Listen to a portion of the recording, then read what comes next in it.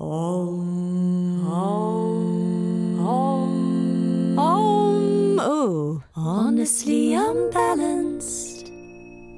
Welcome to episode 8 of Honestly Unbalanced. This week we chat to a real-life superhero, stuntman and yoga teacher Doug Robson. So Doug was born in Botswana, now based in London, and he got into stunt work about 7 years ago, particularly training in martial arts, gymnastics and platform diving, and has been involved in some ridiculous productions like The Avengers, Mission Impossible, Star Wars, Game of Thrones. How cool is that? Yoga-wise, he started yoga to kind of help with a back injury, then developed a long-term practice, then became a teacher, and since then he's been combining yoga and martial arts and creating something quite unique. Yeah, we had an awesome chat with Doug. Hope you enjoy it.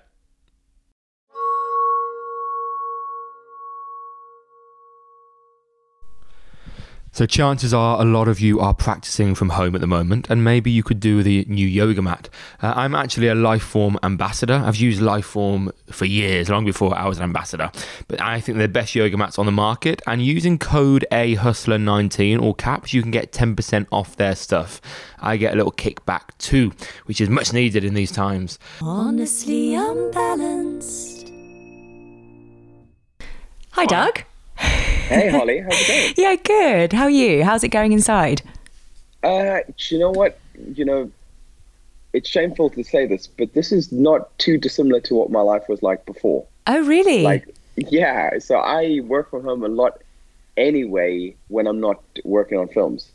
So I have this weird juxtaposition of when I work on films, I'm out the house 16, 17 hours a day. Then when I'm at home during the week, if I'm not working on stunts, I'll be editing videos, making videos, stuff like that anyway. So this is quite similar to me. I just feel now that I'm not missing out because everyone else is at home anyway. So I actually feel less guilty now about working. That's what's been so amazing about this. I think people have been able to stay in without the guilt attached to it. Yeah. Which has been lovely. So what's the split between you doing your stunts and the online stuff then? Is it kind of even or more of one? It's getting to an even state now. You know, I maybe prematurely last year tried to come out of stunts completely. I wanted to focus on teaching to get better at it. So I wanted to do it full time. I thought that was the only way to really get my teeth into it. You know, that's what I've tended to do in the past.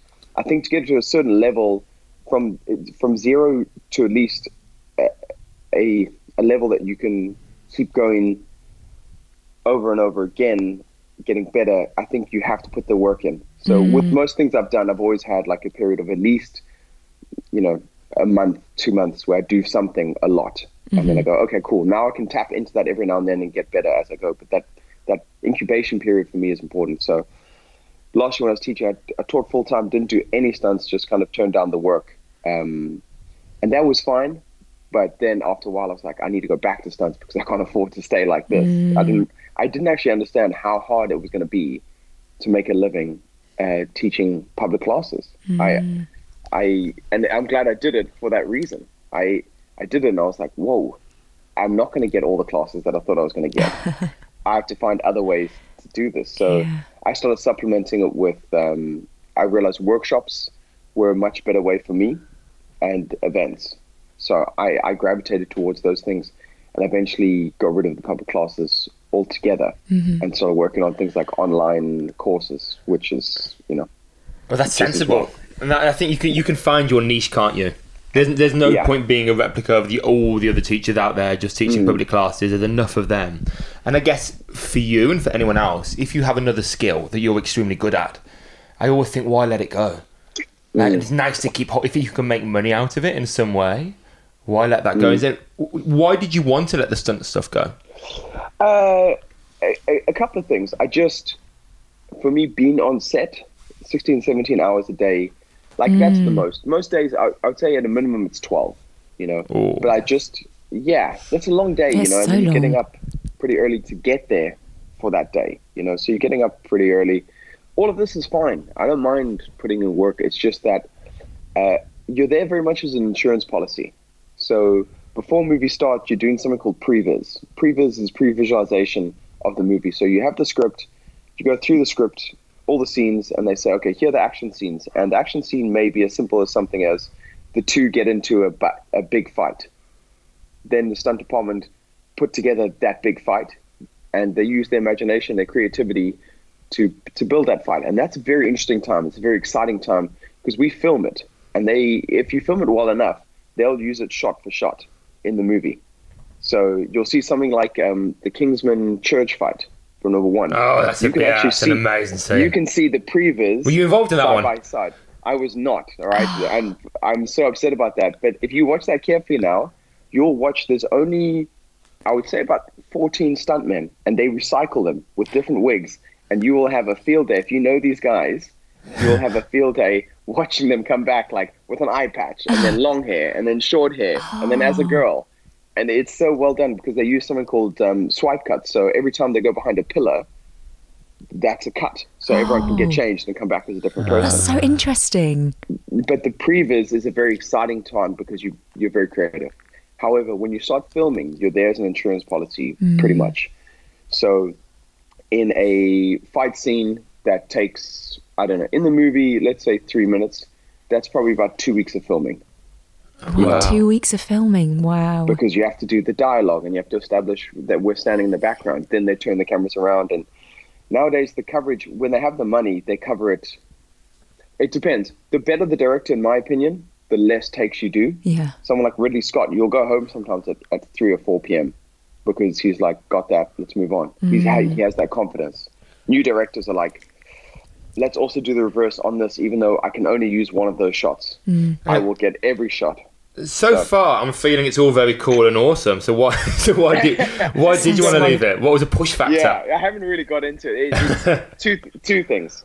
One, the cost in terms of person is high.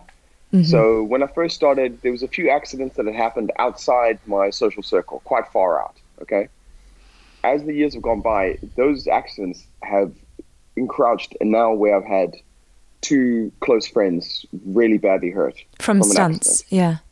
Wow. So we're talking like being in a coma. Oh my the guy God. will never be the same again because he hurt his head so bad. Another girl losing her arm, her face getting degloved. Oh God. Yeah. So this is the thing with stunts. It sounds really cool, and it is very cool, and for the most part, it's very safe. The problem is when there is an accident, the risk of injury is so high. And like I've grown to really love my body and how well it works and how important longevity is and this body-mind connection. And the more I've gone to yoga, the more I've gone, I'm pretty much whoring my body out. Yeah. You know, I'm gambling. I'm going, you pay me this much, I'll gamble that I won't get hurt today. Yeah. You know? So I love the creative aspect. I love that. I don't like the amount of hours we put in. I love the guys that we do it with, for sure. I love performing. I love being in front of camera and creating something. It's just that the time put in, I think, could be better used. I think there's more to me than that. I think I could create more. Yeah. Long and short of it is that. So the jobs you do now, are they generally less risky? The ones that you still continue to do? The thing is, this is the hard part, Adam. You don't have control over that. Right. Oh, really? So you just get signed up for a film and that's it? You are the stunt guy for that? Or one of the... So they'll call you in and you don't know what you're going to be doing. They'll just say, we want you to work on this job. The understanding is that you are happy to do whatever they ask once you arrive there. Okay. So you don't get told. Sometimes, like I got called up once before for a car knockdown on a movie where they'll say, okay, we want you to get hit by a car on this day. Can you do it? And then you can say something like, I'm actually not physically feeling great at the moment, so that might not be the best thing for me. But more often than not, you'll be on. Something like Transformers was a great example. Everyone is wearing their harness all the time. Everyone has their fire gear ready all the time. Maybe wearing their base layers ready to go, so that when Michael Bay, who is a maniac, says something like, we want 6 guys on fire there and 2 guys on a wire. Let's go. You got 10 minutes that you're ready to go. And it'll be like, okay, Doug, Ryan, Dave Grant, you guys get ready. Let's go. And that's surely where the accidents happen. Oh, my when God. you're not planning and it's all just in the moment. Can I ask, do you get scared? I mean, I don't know if that's a silly question or not. All the time. Yeah. Like, I'll tell you where you notice it. This is the bizarre thing, is almost every time when they do 3, 2, 1 action, the same process goes on in my head. It goes 3, I'm going like, this is wild. 2 is like, I can't believe I'm doing this. 1, I'm like, what am I thinking? action. You're like, Go! Oh my God. yeah. That's And then you gotta go into intense. autopilot. If it's a fight thing, I really like it because it's like there's a skill based. If you're on a wire and there's some sort of performance, It's just to the wire work, gravity based. yeah. When it's like someone lights you up, you're like, oh my. When you see the flames in front of your face, you're like, this is mental. Do you know what am I doing? My heart is beating now. Like, honestly, my heart's going faster listening to What you. were your skills? Am I right to say that when you become a stunt person, get the qualification, you need 3 particular skills? So You almost choose there. 3 Six. specialities, 6 specialities. And what did you 6 choose? What were your 6? So I did gymnastics, trampolining, platform diving, scuba diving, believe it or not, swimming, and then you have to do a martial art, which was kickboxing. Okay. So those were the 6 that I did. Now it was a bit trickier for me because I grew up in Botswana in a tiny town where these sports don't exist. So I was 28 when I started all of those. And So you, how did... Were Sorry. you living in Botswana then? No, I was here then. I'd been an investment banker and a primary school teacher while I was here. Of course. Oh. And I read somewhere, I and, did- and Bear Grylls is not Bear Grylls' nanny, nanny. not nanny. Oh, nanny, yeah. Yeah, not his nanny, but yeah, nanny for his kids. You're that old.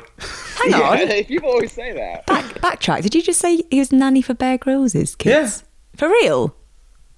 Yes, yeah. Oh, I didn't know this. Yeah, so I used to live with Bear at different times, like when he would go, he's got an island off Wales. Right. We would go stay there.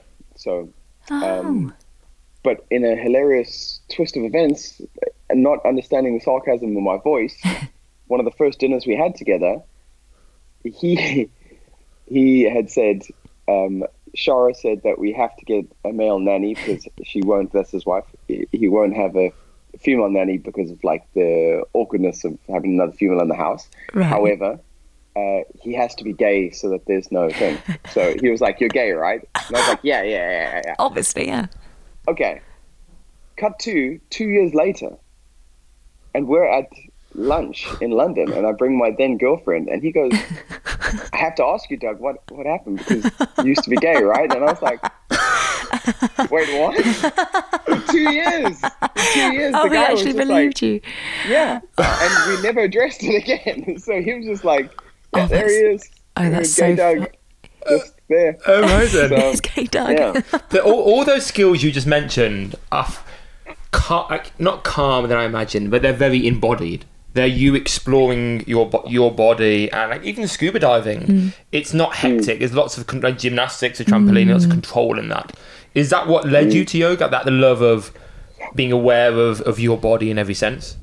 Yeah, you know what? That was such a learning curve in terms of. I mean, I have such respect for gymnasts because these guys are just like they're real athletes. You know, the flexibility and the strength. I came into gymnastics about a stone and a half heavier than I am now. I was like 96 kgs. I did a lot of weights. And I was like, this will be easy. I jumped on the rings and I was like, I can't get up. I can't get myself up. And I was like, these guys that are much smaller just have this power to weight ratio. So yeah, it started me doing all these different things. And there's definitely a learning curve where I couldn't do anything for the longest time and then could do some things. And I was like, oh, the body's pretty incredible. You put a bit of time in and it learns. And those skills become transferable because you get confidence from doing one thing. At the time, I was doing a bit of yoga too, mainly as just a stretch. I actually used to get really pissed off when she used to say like, okay, guys, now I want you to go into your heads and just think about who you are as a person. I was like, shut up. Like, just tell me where to stretch and how long to do it. Because I was very pragmatic. I was like, tell me what's the best way to open my hamstrings. Don't tell me about why this is important in my love life. Like those were not connected in my head. And I hurt my back then doing gymnastics. My spine really took a pounding and I couldn't do much. And I started going back to yoga and I just realized the power of yoga was one, it stopped me worrying about what am I going to do now if I get badly hurt because I can't use my body. And I was just enjoying this time where I also could focus on the thing is, like when you get an injury, you can really focus on the fact that you can't do. Like if you hurt your wrist, you're like, I can't do handstands. I can't do down dog. And you don't realize there's a whole sequence of yoga you could do without putting your hands down. You 80% 90% of your body is still working fine. And somehow you're focused on this one part and thinking that you've lost everything. And I would go to yoga, and every week I could move a little bit more, but I was so grateful for the parts that I could move. And then I started enjoying the fact that I didn't have my phone with me for an hour. Yeah. And I was like, oh, okay, this is a sanctuary that I can go into and explore my body. So that's how I got into that. And then it just became a staple part of my training. Were you at any point competitive in your yoga? At yoga? Yeah. Forever. like furious, when you do like the hot sequence, when you have the arms overhead, squeeze your shoulder. I was like, why are none of these girls having to take a break? Like, I was like, you know what it is? It's because I got much bigger shoulders, so that's what why, it is. You know, but I'll hold on for dear life. And if I bring a friend, I'm definitely not letting out of this pose before he does. You're winning. I've been doing it longer, so I should be better. Adam can relate to this, can't you? Back in the day. You go on. No, you carry on. I was just going to say, I actually tore my hamstring once at Bikram with that mindset. And that's, again, what made me realize the power and the danger, no, I don't want to say of yoga, of yourself. Of ego. Of trying to objectify success and win at everything. Yeah, and the whole point being, I was like, what is winning? Like, what am I doing here? Like, I did this with everything, though. You know, I'd go to kickboxing and I want to be the best then. I'd never taken the time to go, why? What are you trying to gain here? And for someone, kickboxing was not too bad because it is competitive. But then I'll go to something like a CrossFit class and think, hang on, I stand to get injured really badly here because I'm doing this terribly and I'm doing this weight that's too heavy for me, just so I can walk out of here and go, I think I won today, which will last all of a second and means actually nothing. The risk to reward is tiny here. And that was one of the other things I loved about yoga, is when I realized it's a non-competitive sport, I was like, what a dream. I can come somewhere and it can just be exploration. It can just be me feeling my body, seeing what's happening, as opposed to going, right, you better be better than you were last week, you know? And there is no end goal. I think that's the beauty of it. There is no winning. There is nothing to be achieved per se. Of course, when you're newer to it, there is probably something to be achieved to some degree. But beyond that, it's just, as you say, this exploration, isn't it? I feel like it's such a lovely place to go in and not have. I just found every sport I was doing, I was approaching the same way. It was like, how hard can I go for how long? And I was thinking, this is a recipe for disaster, you know? So I'm doing this in my yoga practice too. At what point did you want to make it a career? Probably quite long after I did, probably quite recently, probably in the last 2 years. And what was the impetus for that? I explained before, I used to be a primary school teacher. So I had this affinity for teaching. It's just that I didn't want to teach that. I didn't enjoy that, and I didn't enjoy that context. But I was always passionate about showing people things. So if I could do something and someone wanted to learn, like I'd want them to get it, like not to get angry that they wouldn't get it. It would come from a place that I knew the joy of getting this thing or knowing this thing. I want you to know it too. I want you to enjoy it. So it's always very natural. My mom's a teacher, and I think I picked that up from her. So then after a breakup, and it was a series of bad events for me. It was February. We were filming a movie called Holmes and Watson with John C. Reilly and Will Ferrell. Yeah. Which is a bombed, really bad movie. No. But I'll always remember it for the simple fact that I talked to Will Ferrell for the longest time, saying how much I loved Old School and how much it was that thing that was so quoted amongst our friends. And after 20 minutes of kind of gushing at him, he said the strangest thing, which was, "I'm just the stunt double." And he looked so much like Will Ferrell. Oh! Yeah. He let him carry on for 20 minutes. Yeah, it wasn't him. He did not stop me once, and he found it hilarious. Oh my God, that's so funny. Done me. What a brilliant man. Do you need glasses? Do you wear glasses? Do you not have them on? No, mate. I swear to God. The thing is, you have to remember, I'm not looking at Will Ferrell. I'm looking at Will Ferrell dressed as Sherlock Holmes. Yeah. And I'm looking at the stunt double dressed as Sherlock Holmes. Both are wearing the same wig. Yeah. Both are wearing the same sideburns. So and the funny. face is close enough. So hang So on, anyway, what was the point when did he say, but Yeah. dude, by the way, I'm the stunt double? No, he smiled and nodded his Yeah, head, yeah. and I could see him. I was like, something's up, and he looked at me. He was like, I'm just a stunt double, and he was just really happy about love it. So it's just when he got I think he bored. was When he like- got bored of your monologue. Pretending to be a Oh, man. celebrity. But anyway, during that movie, I have psoriasis, and sometimes my skin like reacts really badly. Normally, when I'm stressed, when I'm not sleeping well, and it's kind of a knock-on effect that you get more stressed because your skin flares up, and when it's on your face, it's so personal, you know. So I had the mixture of this and a breakup together, and working in February outside on this movie. I was like, oh man, this is just grim. My hands are cold, and I just went online straight away. I was like, yoga training, something I'm always interested in. I just want to know more about it. Click on that.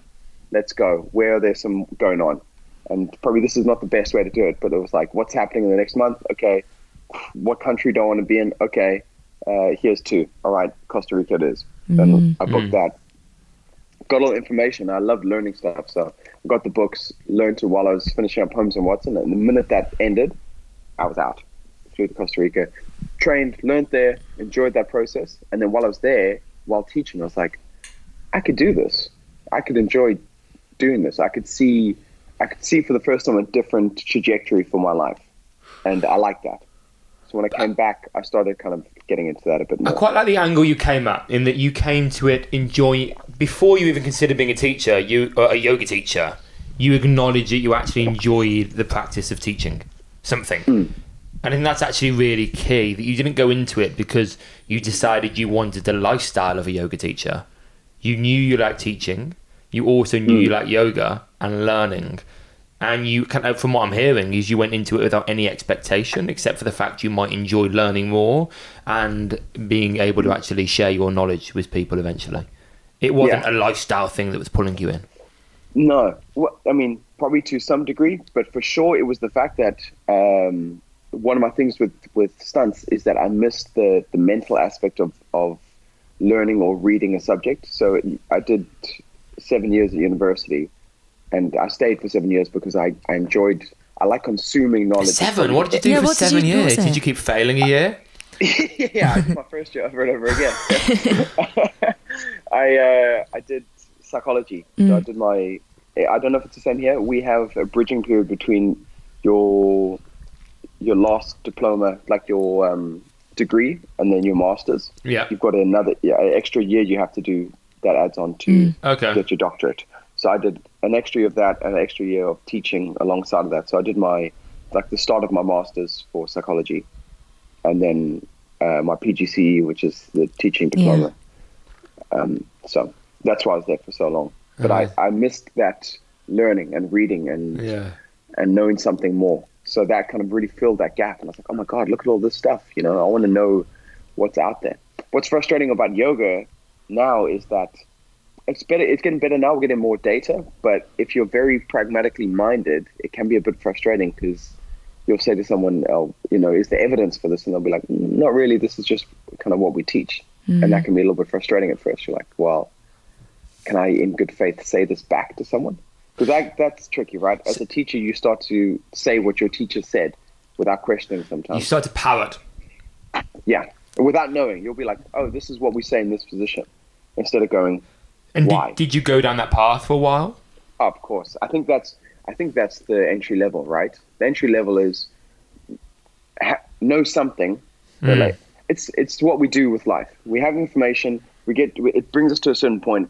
Then we deconstruct it completely again to build it back up. Maybe knowing some of the same things again, but making slight changes. We're forever. I think we should be forever adapting with new knowledge that comes in. And it's learning more. It's always changing, isn't it? Information's all constantly changing, and we just have to evolve with it. And I think with yoga, a lot of the time, you have to really embody what you learn before you can kind of teach it, rather than parroting it, which is how it often starts. But then you have to really feel into it for yourself, and then maybe the proof is that it's working in your body, and then in that way you can teach your truth to other people and hope that it resonates. And I think that's so similar to so many skills, right? The first thing is, if you're talking about in terms of expression and art, the first level is imitation, always. You find someone you look up to, you imitate them. As you get better, you then start to experiment with your own flavor to that, and that keeps going. And then you have the confidence. It's once you have this tool bag of knowledge that you can then pick from and choose from and decide what's useful and what's not. But at first, I think just having the knowledge is good. It's the first even step. if it's not right. Yeah. And I think what's actually quite common at the start in the wellness industry in general is people have some knowledge but give it too much weight. Like, you know, they've done a yoga teacher training, which is the equivalent hours wise to like a term at college, or they decide to give like nutrition advice, and actually all they've done is a short nutrition course. And I think people give a little bit too much weight to their first batch of knowledge they've received. And I find in every part of the wellness industry, the people that I look up to more, or the people that I think are really experienced in what they do, they're the people that actually are asking more questions constantly. The people that are more humble with the knowledge they have. The people that are actually realising how little they know. And I think a lot of the teachers that I look up to, that's a big part of their teaching, is the acknowledgement of, I don't actually know that much. What I do know about, I know a lot about, but there are lots of things that I don't know and don't know fully, and are very open to other input of information from other sources. It comes with experience, doesn't it? I think so, and experiencing different teachers and different ways people say things. Yes. And the thing is, on that point though, Adam, it's just you get to this tricky part where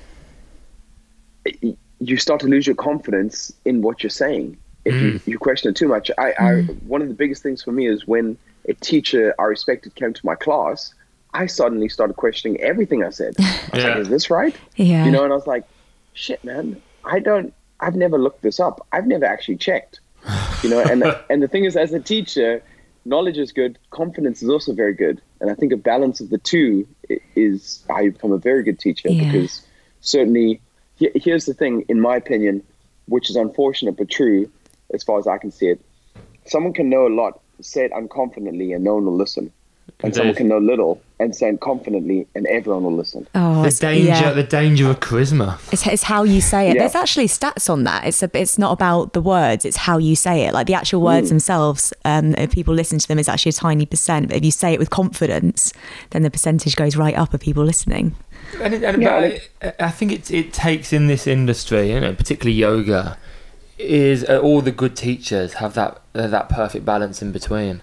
And I know people that have thousands and thousands of hours of experience and of training, but they just can't communicate ideas in an accessible way. That's not to say they're not knowledgeable, but they just don't have the tools to deliver that and to communicate that knowledge. And vice versa. I know lots of people that are inexperienced, but if you saw them for one class, they would be holding the space incredibly. You know, they've got an acting background or a music background, and they can perform for an hour. Their performance, Yeah, they're doing a performance for an hour. And I think that's sometimes ignored in this industry to a degree, the fact that some of it's just natural ability. Like, not everyone will be an amazing carpenter, let's say. If many people have gone to the same carpentry school, they're not all going to have the equal success and make equal amounts of money. Some people just have more natural ability. And I think it goes with yoga teaching. It goes with anything. Do you think you can develop charisma though? Because obviously you can develop your skills and your knowledge, but is that something that you can work on, or are you just stuck with being boring shit? Good question. I think you can probably work on your ability to educate with some charisma. But a lot of it might just be your mannerisms, how you gesticulate, the faces you make. Sometimes it's just how you look. That's not saying you need to look good to have charisma, but just the shapes that your face makes when you speak, or the smile, or your eyes. I wonder also, there's something about authenticity, right? Oh yeah, we've talked about this a lot in our podcast, actually. So when you say about charisma, it may not be learning charisma as a skill, but getting comfortable with yourself. Oh yeah, that's a much nicer way of putting it. I think people look to you as your first review. So if you can't stand yourself, people are going to look at you and go like, oh God, well, forget that. Yeah. You know, and that's the thing about confidence. When it exudes from inside, people tend to gravitate towards it because they go, okay, well, he can stand himself, so 100%. I can take it. That's the basis level. You know, that's so true. How is your confidence in teaching now? It's better now than it was, for sure. I think it's something that you said and something that Patrick Beach has echoed, in that I think experience does a lot for confidence. I think, and Pat Tavilli, who I was speaking to just this week, said something interesting. He said the best way to do there's 3 ways to do something. One way is the best way, and if you can do it the best way and everything goes right, that's the ideal scenario. The second is you do it badly, and that's not ideal. But there's a worse version, and that's a third way where you do nothing. And I think that happens too often. And, you know, what you were saying about teachers who are very knowledgeable, I know teachers that have been teaching much longer than me that have a wealth of knowledge that when I speak to them one-on-one, I'm like, this person, God, they know so much, but they haven't done a workshop. And they're like, I just don't know if I'm ready to do that. And I feel like there's something about people not being ready. I think confidence is part facing the fear and getting it wrong and failing. That's part of the confidence, to go, I have that now in the bank. What went wrong? Look at it objectively in the face and go, you know what you did? You didn't do this, you know? And I remember the first time forgetting an entire side in a class. And it was the first time, Adam, you're like this because you were kind of the genius of this story, is that I know you don't like to demo. Not that you don't like to demo, but I want to see people. I think it's what I can do with my body is irrelevant to the student experience. Exactly. You're there to teach, right? You should be watching their bodies to go, they're not quite doing that right. Let me go help them. So I decided that class, I was like, I need to push myself a little bit more. Let's get off your mat. Let's have a little walk.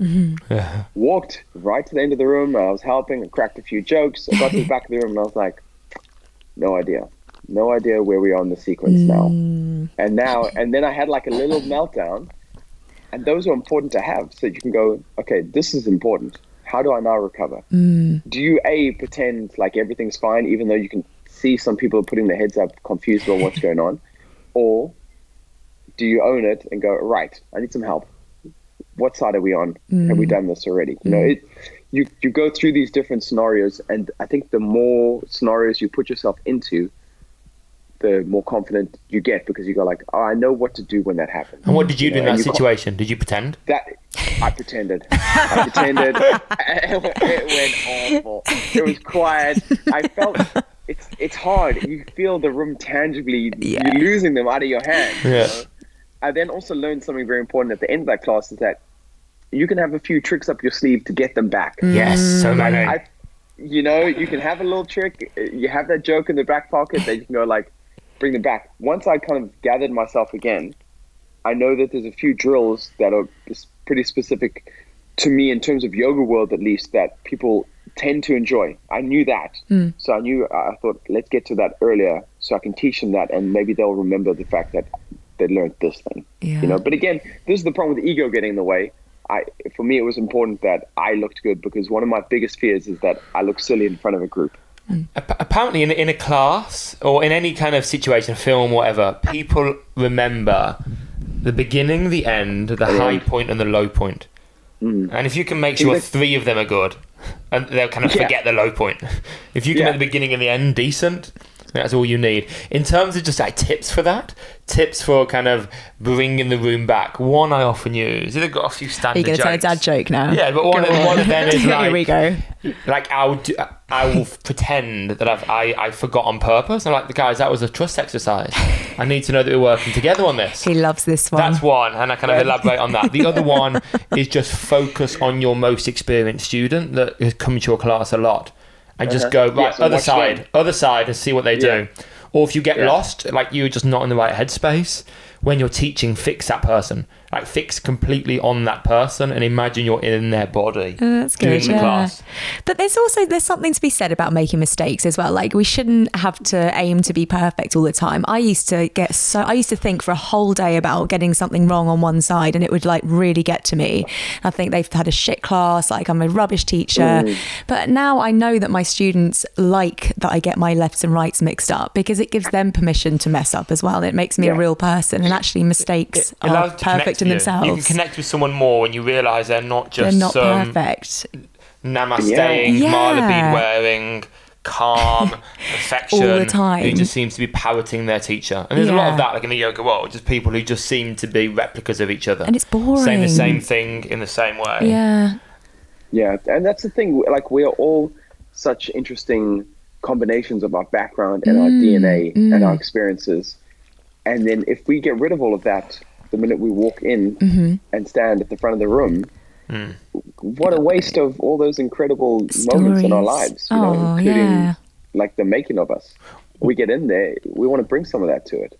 What's your yoga career looking like now? Like, what you do? How is it manifesting?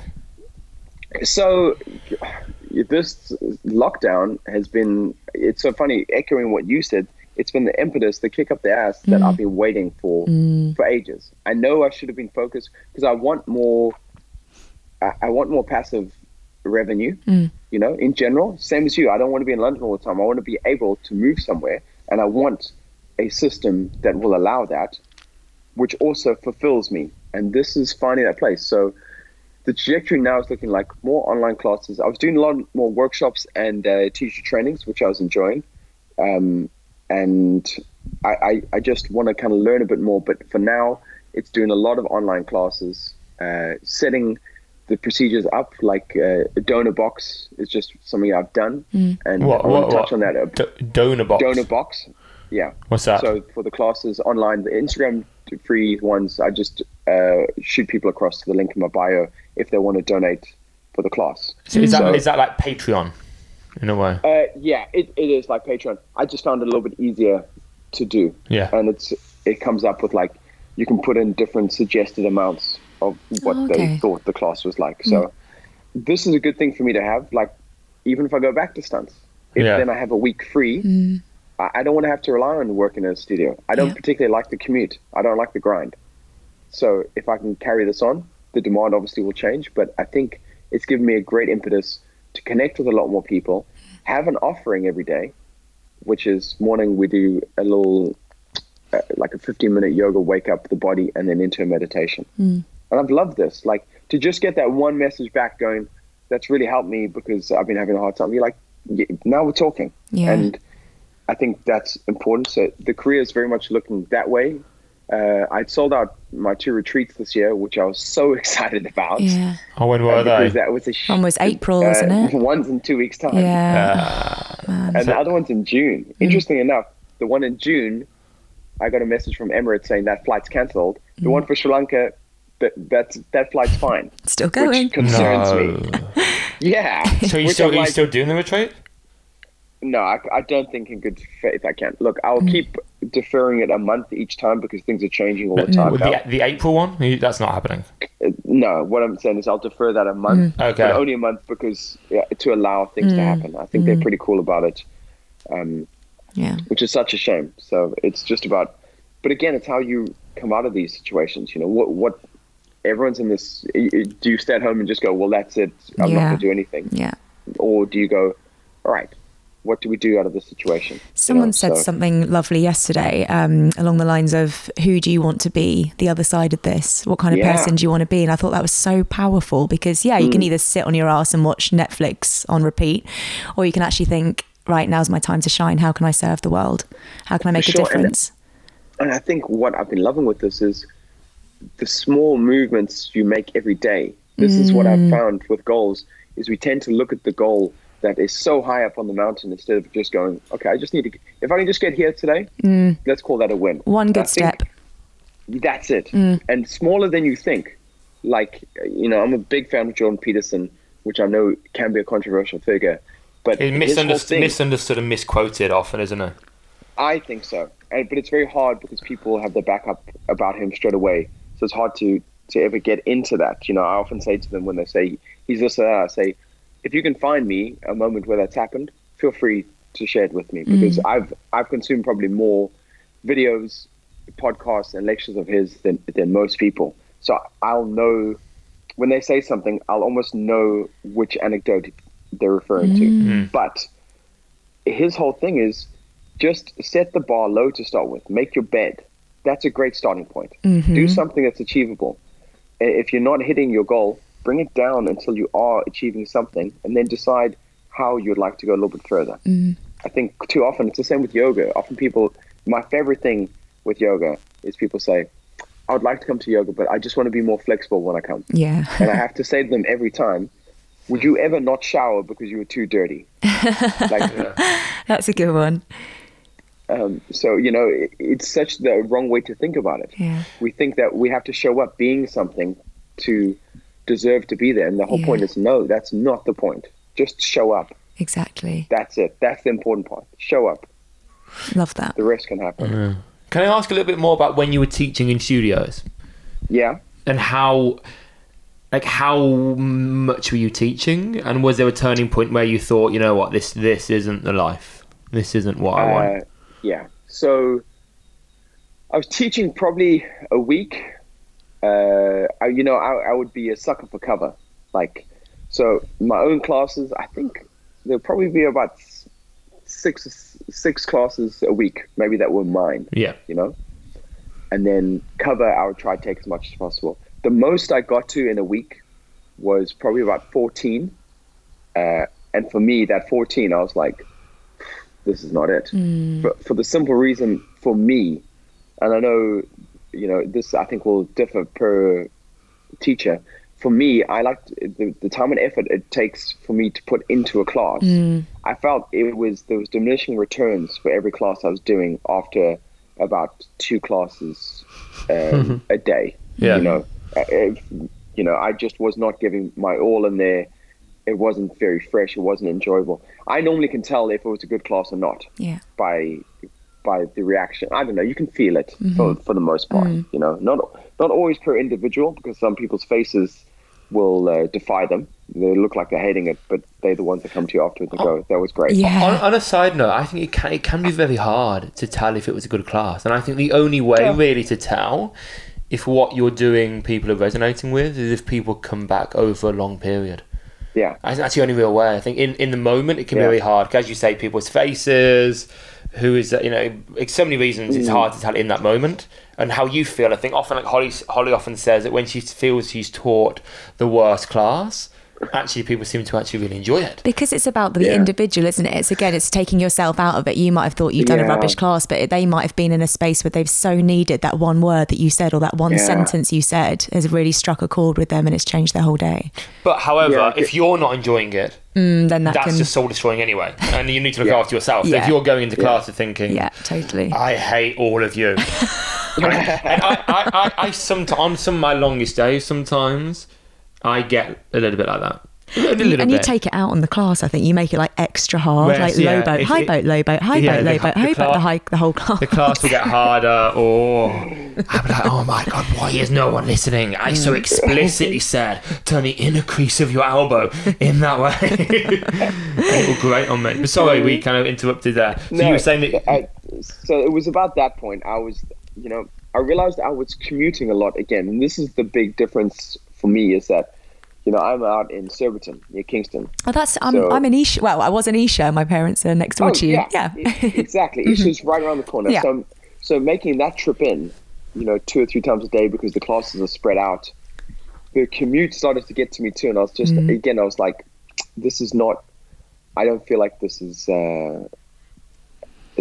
quite tiring. And it's not what I thought it was. I don't know. I think there's, again, for me, I can find a better streamlined way to do this for me, because I like the events. I like workshops where, when I go to Dublin and I'm there for the weekend and it's chilled. You walk down to the studio, you're there in the morning and in the afternoon.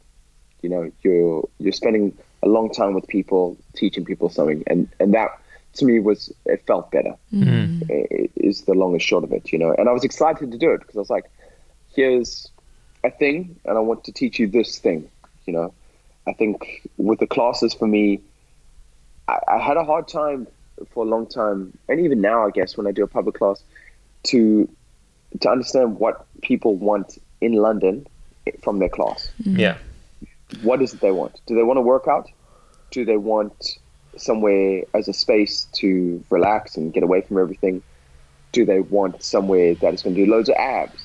Do they want to learn inversion? And I couldn't always understand what they wanted, And it's so in teaching in a big city, it's so transient, and it's I think people coming and going all the time. There's so much on offer. people are just doing intro offers and hopping around studios. And we were chatting to Adam Hoke about this the other day. And when you're teaching a class where people aren't coming for you, but are coming just because there's a class on, that can be a little bit hard over time.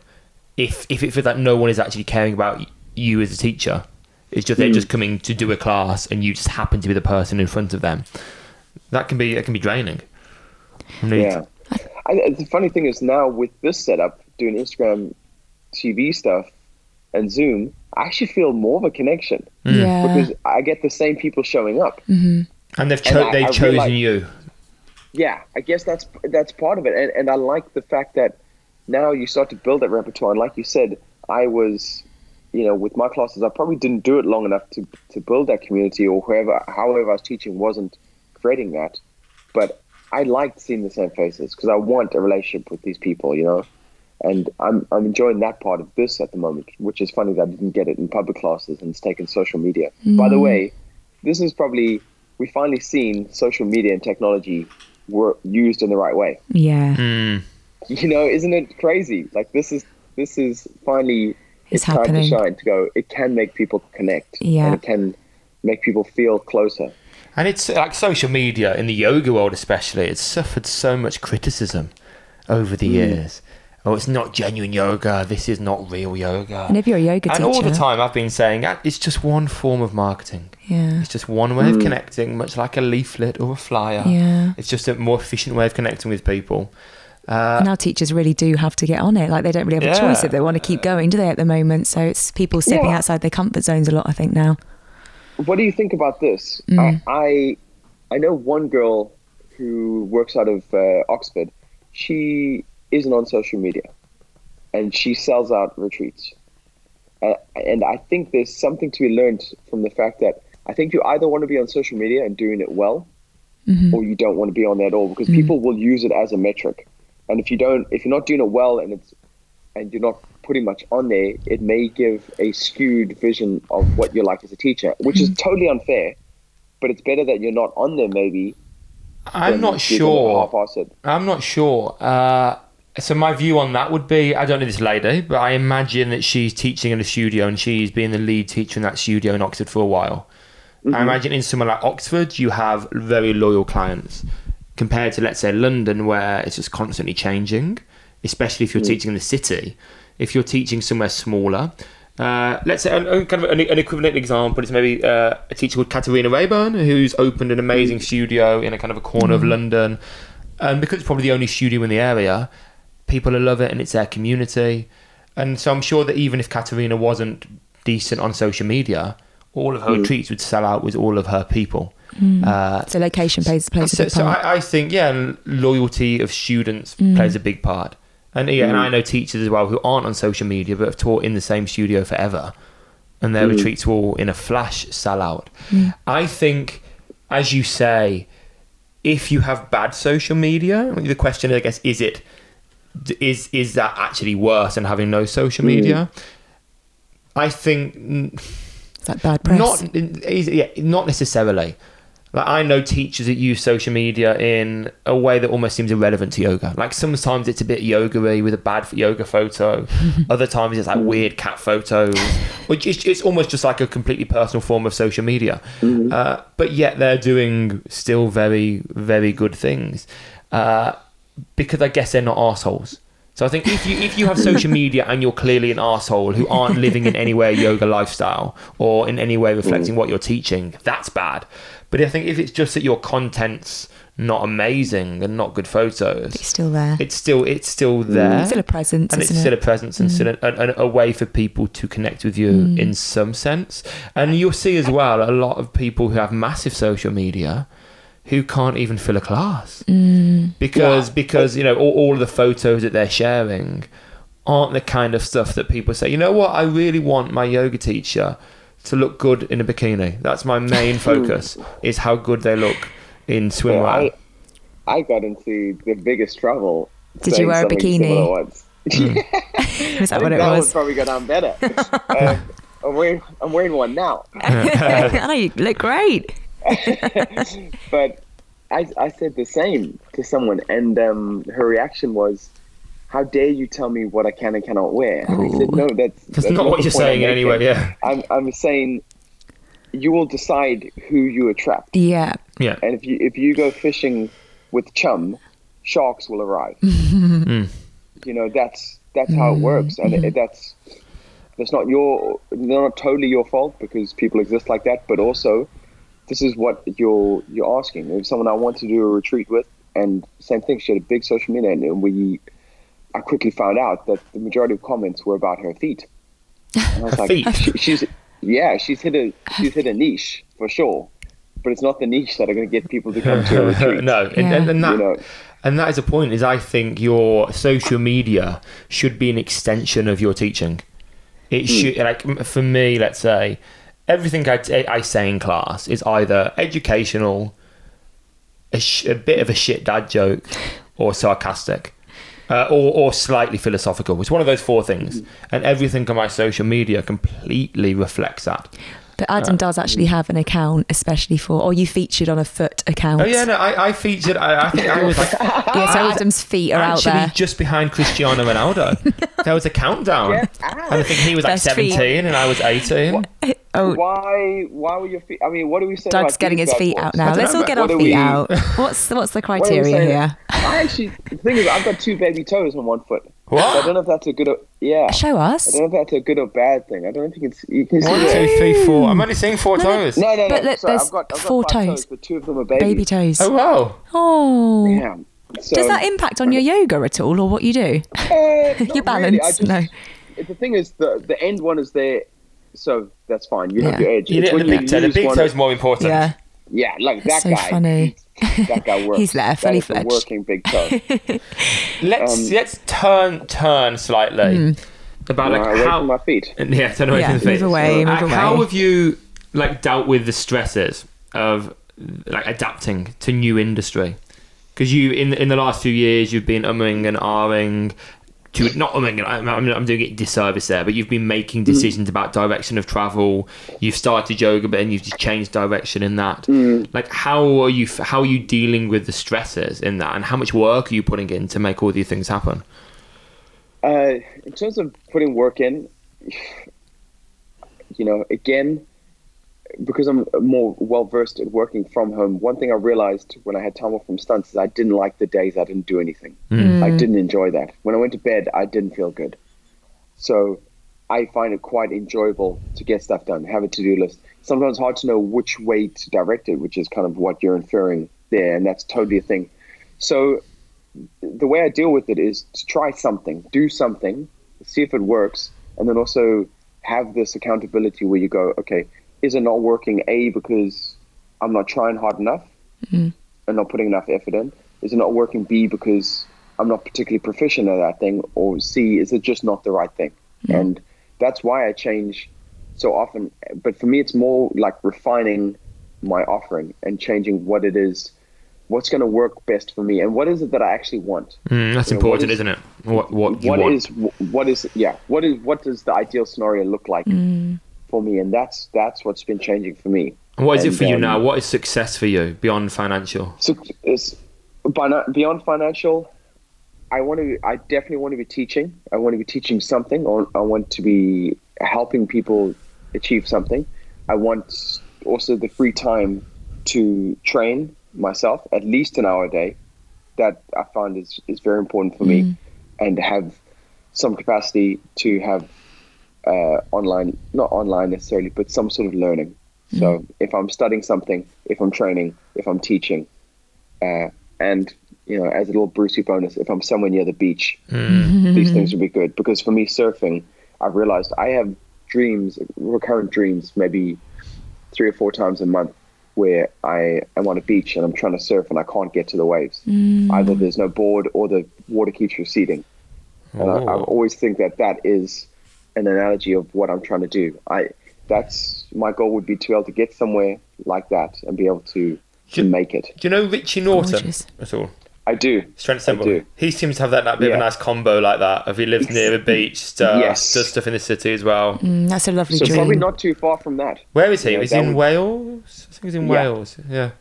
That's a nice. That's what's his Instagram, which is Strength Temple or something. The Strength Temple. Or maybe he's changed it. He might have changed it recently. Yeah, I think he has. I think he's Richie Norton now. Which kind of makes sense. When you're building a brand around yourself, it kind of. Although the other people have done it well, like the body coach. What's his name? Yeah. Oh, Joe. I don't even know his I just name. did his HIIT workout this Joe morning. Wicks. Joe Wicks. He's brilliant. He's from Surbiton. Yes, So- Team yeah, that's Surbiton. right. Whoop, whoop. So, big up Serby. Yeah. Is there any? We're going to that kind of quicker fire questions now. Yeah, let's do it. I want a good piece of advice that you have been given or would give to people new to this, let's say the wellness industry, and a bad piece of advice you've been given. Good question. Good piece of advice. Get out there as soon as you can. So for my teacher training, 2 types of people. One type that weren't ready but taught anyway and learned like that, and the other type that wanted to be ready, so they kept studying but they never actually ended up teaching. Yeah. So if you're going to do it, go do it. Do it. Straight away, you know? Just do it. I'm trying to think of a bad piece of... It's hard because I tend to forget the bad advice if I can. I guess trying to teach as much as possible. For me, that wasn't great advice because it came at a cost. So knowing that level between teaching as much as... I guess that's correct in the stricter sense of the sentence, as much as possible, but know what your possible is. Indeed, yeah. That's Teach- good. Teach as well, teach as much as you can possible.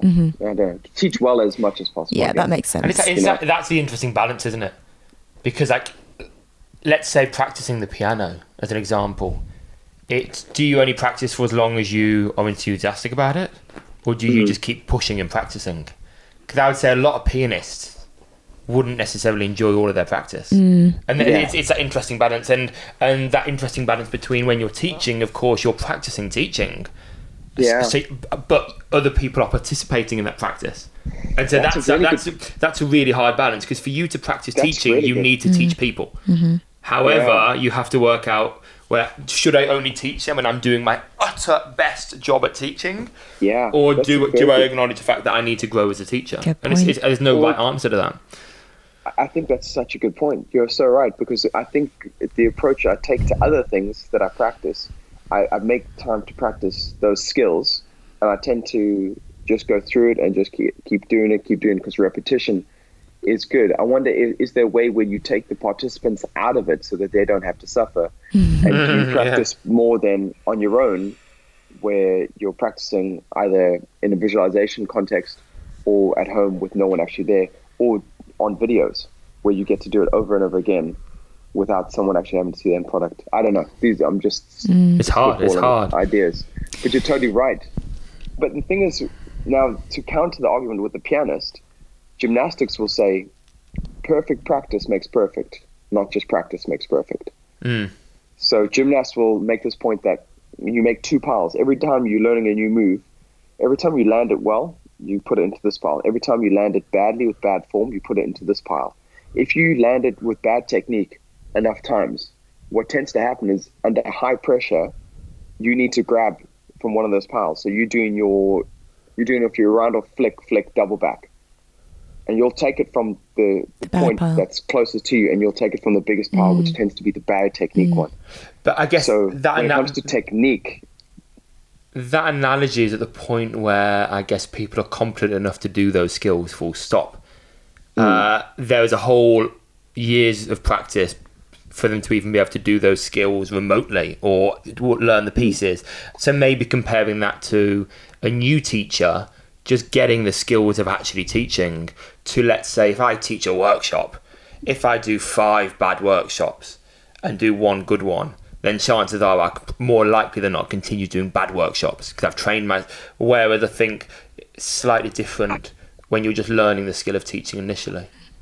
But let's These questions are becoming long fire questions, indeed. aren't they? Okay, so Holly It's a short slow fire. shooter. Holly short fire. I'm going to Go. ask a lighter one. So I read that you were in the Avengers movie. So if you were going to be any superhero, who would it be? would I be? Surely you've been asked this before. You know what? I haven't actually, which is interesting. I mean, in Avengers, I got to play Iron Man, which was very cool. That's a good one. That was very, very cool. But Is he the best one? I guess he can fly. Maybe he is the best one because he also has his personal life to the side. Boom. You know, Done. I heard an interesting thing that Batman was a very interesting superhero because every other superhero wears a disguise. No, Superman was an interesting superhero because every other superhero wears a disguise when they are the superhero and they are themselves during normal life. Whereas Superman, his disguise is Clark Kent. His disguise is that person. So, you know what? Before we get too far, I think Iron Man is a great Go choice. for Iron Man. He's super rich. He's got all the he's gadgets. cool. And he gets to hang out with actual superheroes. So Amazing. Right, one for me then. Anything I really like this question. Holly's less of a fan. Well, it helps other people, I suppose, doesn't it? So is there anything you bought recently? Well, two questions. One thing that you bought recently that's just been really useful in some way for your training or your career or something, under £100. And then what's been the biggest investment for you ever? Like the best investment you've made towards your career? As big as you want. best investment I made was my laptop, for sure. And I put a lot into it because I knew I was going to do a lot of videoing editing, which is something I enjoy doing, both whether it's like holiday videos or like fun little special effects kind of stuff. And what have you Best got? investment. What have you got? I've got a not brand new, but a year-old Mac with like all the trimmings. Nice. Now I've come to learn now that in terms of editing, that's not the best thing to do. But you can get other ones where you can change the hardware. But that's been great for that. Something that's helped me under 100 pounds, just these resistance bands. I didn't realize how great a resistance band training is at home. Like you can just do so much with it. And it's helped me like be imaginative to do more training at home using some sort of resistance, because that's kind of what I miss at the moment. You can do a lot of home workouts with bodyweight stuff, but like I'm used to doing CrossFit a couple of times a week, and it gives you something different. Yeah. And I like yoga too, but I like to hit those different parts of us. You know, we've all got different elements in us, and that gives me that like animalistic feel. That's actually really helpful, because I was literally saying to Adam this morning that I missed doing, because I just got into weights before all of this and I felt myself getting stronger, but obviously I don't really want to bring in 8-10 kilogram weights or whatever. So actually that's a good alternative. Is there a particular brand that you'd recommend? I'll send it to you afterwards. I didn't even pay attention. I just went to Amazon and looked. Like it's actually a selection of different ones. Oh no, send it to so us. Have a little peek One at more that. I'll tell you question? what though. Definitely make sure you link it into your door when you do pull downs properly, because I didn't. It came out and it slapped me across the stomach. Ouch. I've never had pain like that in my life. Oh, no. It's like a giant elastic band. Twang. Yeah, just bam. Should we do one more? You got one? Yeah, okay. So have you got like an inspirational talk or a book that you've read recently that might help the listeners to get through this time? For sure, Jordan Peterson, 12 Rules for Life. Perfect. Antidote to Chaos. Great. Just such a good book. Lots of great stuff in there. We've actually got that on the shelf. I feel like every time someone says a book, you're like, oh, got that on the shelf, just over there. But we need to. Solid book. Okay, great. And you listen to his lectures as well. I listen to his lectures quite a lot. He's a very interesting guy. And the other one I would say is, if you're into listening, Naval Ravikant, his podcast is called Naval, Naval. And he's an angel investor who has turned himself into a multimillionaire. And he just gives great advice for life. They're very short, aren't they? Are these the ones that are like 5 minutes long? Exactly. Oh, great. But you can actually get the podcast that's all of them back to back. So it's a 3-hour podcast. Oh, wow. Okay. And they just roll into each other. We'll put this all on the notes. We'll put all that in the notes. Doug, it's been a pleasure. It has. Hey, guys, really nice chatting to you. This is such a nice way to spend a day. Yeah. Thanks for having me on hang here. on. What do we need to link people to? Oh, yeah. So Instagram, website. Instagram, website, it's all under the same banner at The Down with Doug or thedownwithdug.co.uk or .com.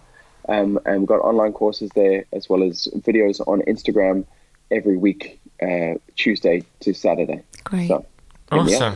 Thank you so much. Cheers, It's a pleasure, guys. Have a great rest of your day. Bye, guys. Honestly unbalanced.